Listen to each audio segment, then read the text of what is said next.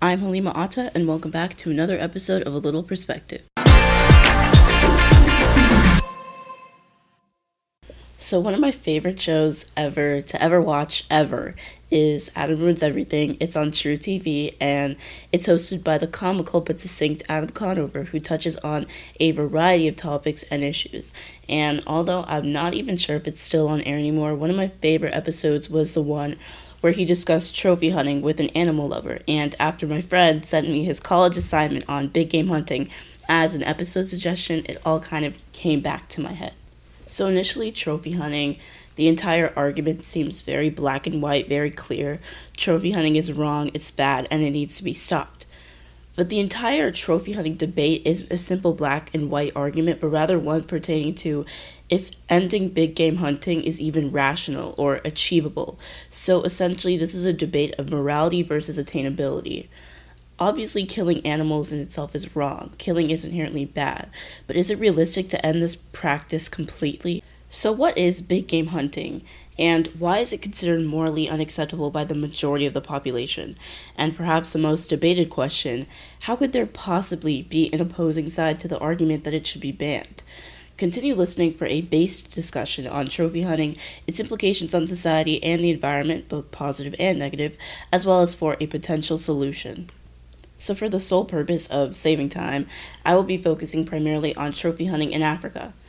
Given that Africa hosts the largest hunting industry worldwide, with recent news articles stating that trophy hunting generates revenues of $200 million there, it only makes sense to focus on the continent where this practice is the most prevalent. So what is trophy hunting, or big game hunting? Well, to define this practice, I will read an excerpt from a study done by the Humane Society of the United States. Trophy hunting is defined as killing wild animals for their body parts, such as head and hide, for display but not primarily for food or sustenance. Trophies include, but are not limited to, parts, such as elephant ivory tusks, rhino horns, or deer antlers, to entire heads that can be mounted on walls or complete bodies that can be formed into lifelike poses by a taxidermist. Trophy hunters display their trophies in their homes or offices. So although this definition could potentially be biased as it was written by the Humane Society, I think it's safe to say that trophy hunting, per its explanation, regardless of the website or program defining it, is commonly accepted to be wrong. However, the most important aspect of this practice isn't its seemingly malicious intent, very malicious intent, but rather the money it produces. Yes, money shouldn't reign over animal lives in terms of value and importance, but unfortunately in capitalist societies, that's how it works. This is where the instance of morality versus attainability comes in. Although the practice of big game hunting in itself is inherently bad, there are quite a few benefits that are created by it, which money plays a significant role in. To reiterate, South Africa generates a revenue of $200 million due to hunting. Think about what that money is funding, or could potentially be funding. Not only does hunting drive the tourism industry, which is one of the most notable and valuable in Africa, but it provides significant benefits to societies which, again, thrive off of tourism and American exports. Given that big game hunting is such a complex issue because of its relation to the tourism industry, revenue, and conservation, it's important to acknowledge its implications before delving into a stance on the issue. Although it seems impossible, trophy hunting reaps many benefits. To begin, there is first the revenue it generates and what is done with it in relation to conservation efforts. Such a biodiverse continent like Africa, I hate saying Africa, it's like a pet peeve of mine because there's so many different countries with different backgrounds and cultures that it hosts. So it's a pet peeve of mine. I hate generalizing, but for the sake of this episode, I'm going to say it anyway. So such a biodiverse continent like Africa obviously hosts a plethora of animals which are highly desirable to trophy hunters. So take the prideful African lion, for example. Per a research article done by the Proceedings of the National Academy of Sciences in the U.S., more than $1 billion is needed to annually secure Africa's protected areas with lions. $1 billion is a lot of money, which countries like South Africa, who primarily house species like the African lion, do not have to allocate to conservation efforts. And it's important to note that that statistic only accounts for protection of lions. That is one animal. And obviously, again, given Africa's biodiversity, the cost to protect all of its species is even more exorbitant. So for understandable reasons like these, it is clear that conservation in Africa is severely underfunded. This is where trophy hunting can be viewed in a positive light. Just as the name suggests, big game hunters are steadily eager to pay big costs. With the prices of elephant, lion, and leopard hunting starting at $40,000, $35,000, and $32,500 respectively, disregarding additional costs like housing and everything that goes to these programs which provide the hunting, it is no surprise that trophy hunting brings in a revenue of $200 million in South Africa alone. It's insanely expensive. However, the most important part of this practice is where the money goes. Given how underfunded conservation efforts are in Africa, the vast proceeds in which trophy hunting garners reap many benefits in terms of helping out the environment and its species. Many areas in these African countries do not have money to manage wildlife properly without the money brought in by big game hunting. So, ironically enough, the monitored killing of animals is actually largely beneficial to conserving animals. And to cite information from the official Conservation or CONCON website, trophy hunting has a smaller footprint than ecotourism. Fewer people provide a higher revenue, meaning less flights, and hunters require less infrastructure, meaning habitat degradation is minimal. Additionally, hunters don't mind hunting in less attractive areas, meaning more areas can facilitate hunting. So this smaller environmental footprint is caused by the sole fact that trophy hunting is so expensive, which leads to less people being able to afford doing it, meaning that less people will do it, which in turn leads to a reduced amount of energy used and a smaller footprint. This significantly decreases damage that is done to these habitats, which of course fuels conservation efforts. Lastly, the institution of legal, protected trophy hunting has the potential to decrease poaching greatly. Just to clarify, because at least I didn't know, poaching and trophy hunting are different. To sum it up, poaching is illegal killing of animals, whereas trophy hunting is legal and monitored. Although yes, animals are being killed in both practices, poaching is significantly more destructive. It is monitored or legal, meaning that hunters kill random animals for free. And that lack of such a vast revenue means less money is able to supply conservation efforts. For this exact reason, the continuation of monitored legal trophy hunting could provide a strong anti-poaching presence. I think the sad truth is that in such geographically lush places like South Africa, Namibia, Zimbabwe, Tanzania, amongst many other African countries, animals are going to be killed regardless of the legality of the situation. By acknowledging that this practice is inevitable because of the corruptness of so many individuals, you might as well make money from it, which will in turn go to programs that will protect many animals throughout the African continent, managing wildlife and the environment effectively. So one word which I wanted to stress was monitored. That's something that obviously comes with something being legal. However, that links to the main negative that comes with trophy hunting. With a practice as potentially detrimental as trophy hunting or hunting in general comes the risk that rules aren't enforced completely. Many sub-Saharan countries simply don't have the governance to provide decent regulation over these practices. This ultimately leads to important policies established to ensure long-term protection of animals and the environment to be neglected. For example, sometimes age restrictions on animals aren't followed, meaning that some are killed by trophy hunting without being able to even reproduce and contribute to a population.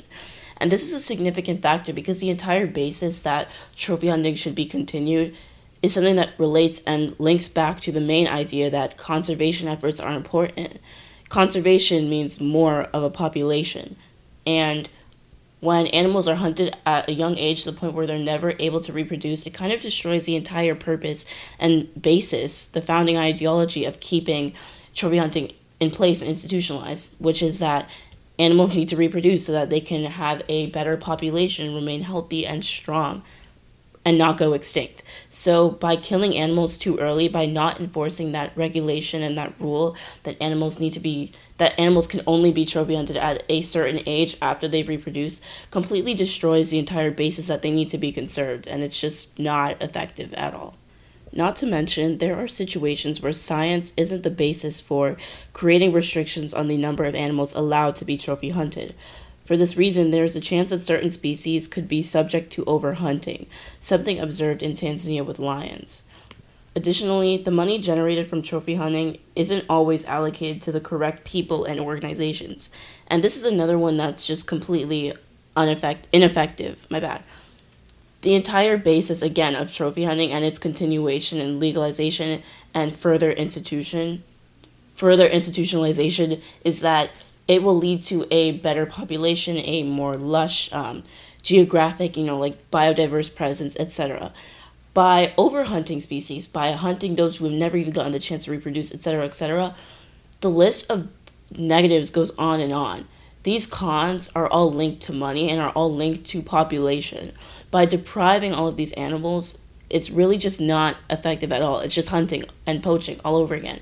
And that's what separates poaching from trophy hunting or big game hunting. One is being paid for and the other is not. One is legal and the other is just destructive and not legal, illegal.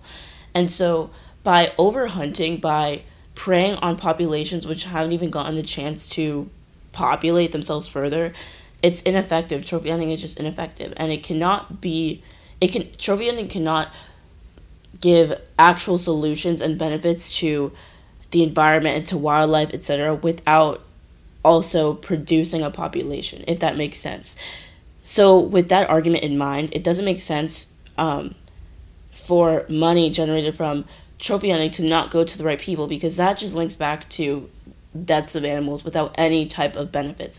Because as I said before, I want to reiterate that killing animals is never right. It's morally wrong. Killing is inherently bad. It's wrong. However, the only reason that trophy hunting is different is because the money that it generates can go to these conservation efforts. And when, as I said before, the money generated from trophy hunting isn't always allocated to the correct people and organizations, it's just being neglected, and that money is just being abused. Killing animals is just abuse at that point. And again, it always is. I'm not one for the killing of animals, but if these animals are going to be killed anyway, you might as well find a way to prevent further killing that's outside that legal bubble. Therefore, money that's not going to fuel conservation efforts and communities that will in turn fuel conservation efforts in these places and countries in Africa just renders trophy hunting useless. Therefore, it's such an awful con, and maybe it's a negative that carries a lot of weight, because if the money generated from trophy hunting isn't going to the right organizations, what is the point of trophy hunting at all? And to move on to perhaps the most notable con of trophy hunting, it's ethically wrong. As I just mentioned before, the idea of killing an animal to preserve a part of its body or even stuffing its entire body to keep for yourself is one that doesn't particularly sit well with most people. And this is an idea that could potentially end trophy hunting altogether. Again, this idea carries so much weight. Killing innocent animals is inhumane. It's just wrong. And something like that could really house a lot of negatives in the argument that trophy hunting should be continued. The argument that trophy hunting should be continued trophy hunting will only be further institutionalized if it's agreed on or commonly accepted by the people. And when the people, the majority of the people, as I've mentioned just now, do not really like the idea of killing animals for their body parts, it could be something that's going to just end very soon. And that's why it's so important to know of the benefits that it could potentially possess, that trophy hunting could potentially possess, rather than focusing on its ethical idea in itself, which sounds very harsh, but it's the truth. So as I end every episode, I want to propose a potential solution. Limit the practice. That's the main takeaway from this entire episode, from the entire issue of trophy hunting. Although morally wrong, there are simply too many valuable benefits that come with big game hunting. And as previously mentioned, it's safe to say that in a continent like Africa, these animals are going to be killed one way or another. It's harsh, but it's the truth. These countries might as well make money off of it, which could benefit their environments and wildlife significantly. And limiting the practice is something that could definitely reduce the poaching and unjust, unnecessary killing of these animals in these countries like Zimbabwe, Tanzania, Namibia, etc., where hunting, poaching, and just hunting in general is the most prevalent. And for that reason, it's probably something that's really effective to limit the practice and in turn up the prices. Because there are some very corrupt, or should I say, unique individuals who find joy in killing animals and sending them to like a taxidermist to get them stuffed and to put in their home offices. It's a disgusting ideal. It's awful morals, very flawed. However, people are that corrupt that they're willing to pay a lot of money to hunt these animals, which in turn can house many benefits for conservation efforts and these environments in general. Meaning that by limiting the practice, you're basically opening it up. You're opening up big game hunting and trophy hunting to those who are that passionate about it that they're willing to pay hundreds and thousands of dollars just to kill an elephant. It's morally wrong. It's very morally flawed, but there's people that are willing to do it. And as long as people are willing to, and as long as there's just a few amount of people that are willing to pay that much money to kill one animal, the practice could be reduced and the price could be inflated, meaning that more money could be made from less people killing less animals, which could house many benefits, as I mentioned previously. And of course, this practice would be rendered useless without an effort being made to enforce these regulations even greater. The entire basis of continuing this trophy hunting practice is connected to the money it makes, which proves to be beneficial. Therefore, trophy hunting shouldn't exist without regulations because it'll just lead to more innocent animals being killed with no value, meaning just poaching. And the entire basis of trophy hunting and its continuation is that it's the opposite of poaching. It brings benefits to the community, to the environment, and to wildlife, meaning that if an effort isn't made to enforce these regulations, such as the age restrictions or the maximum number of animals able to be killed by one party or one person, then trophy hunting will just be ineffective.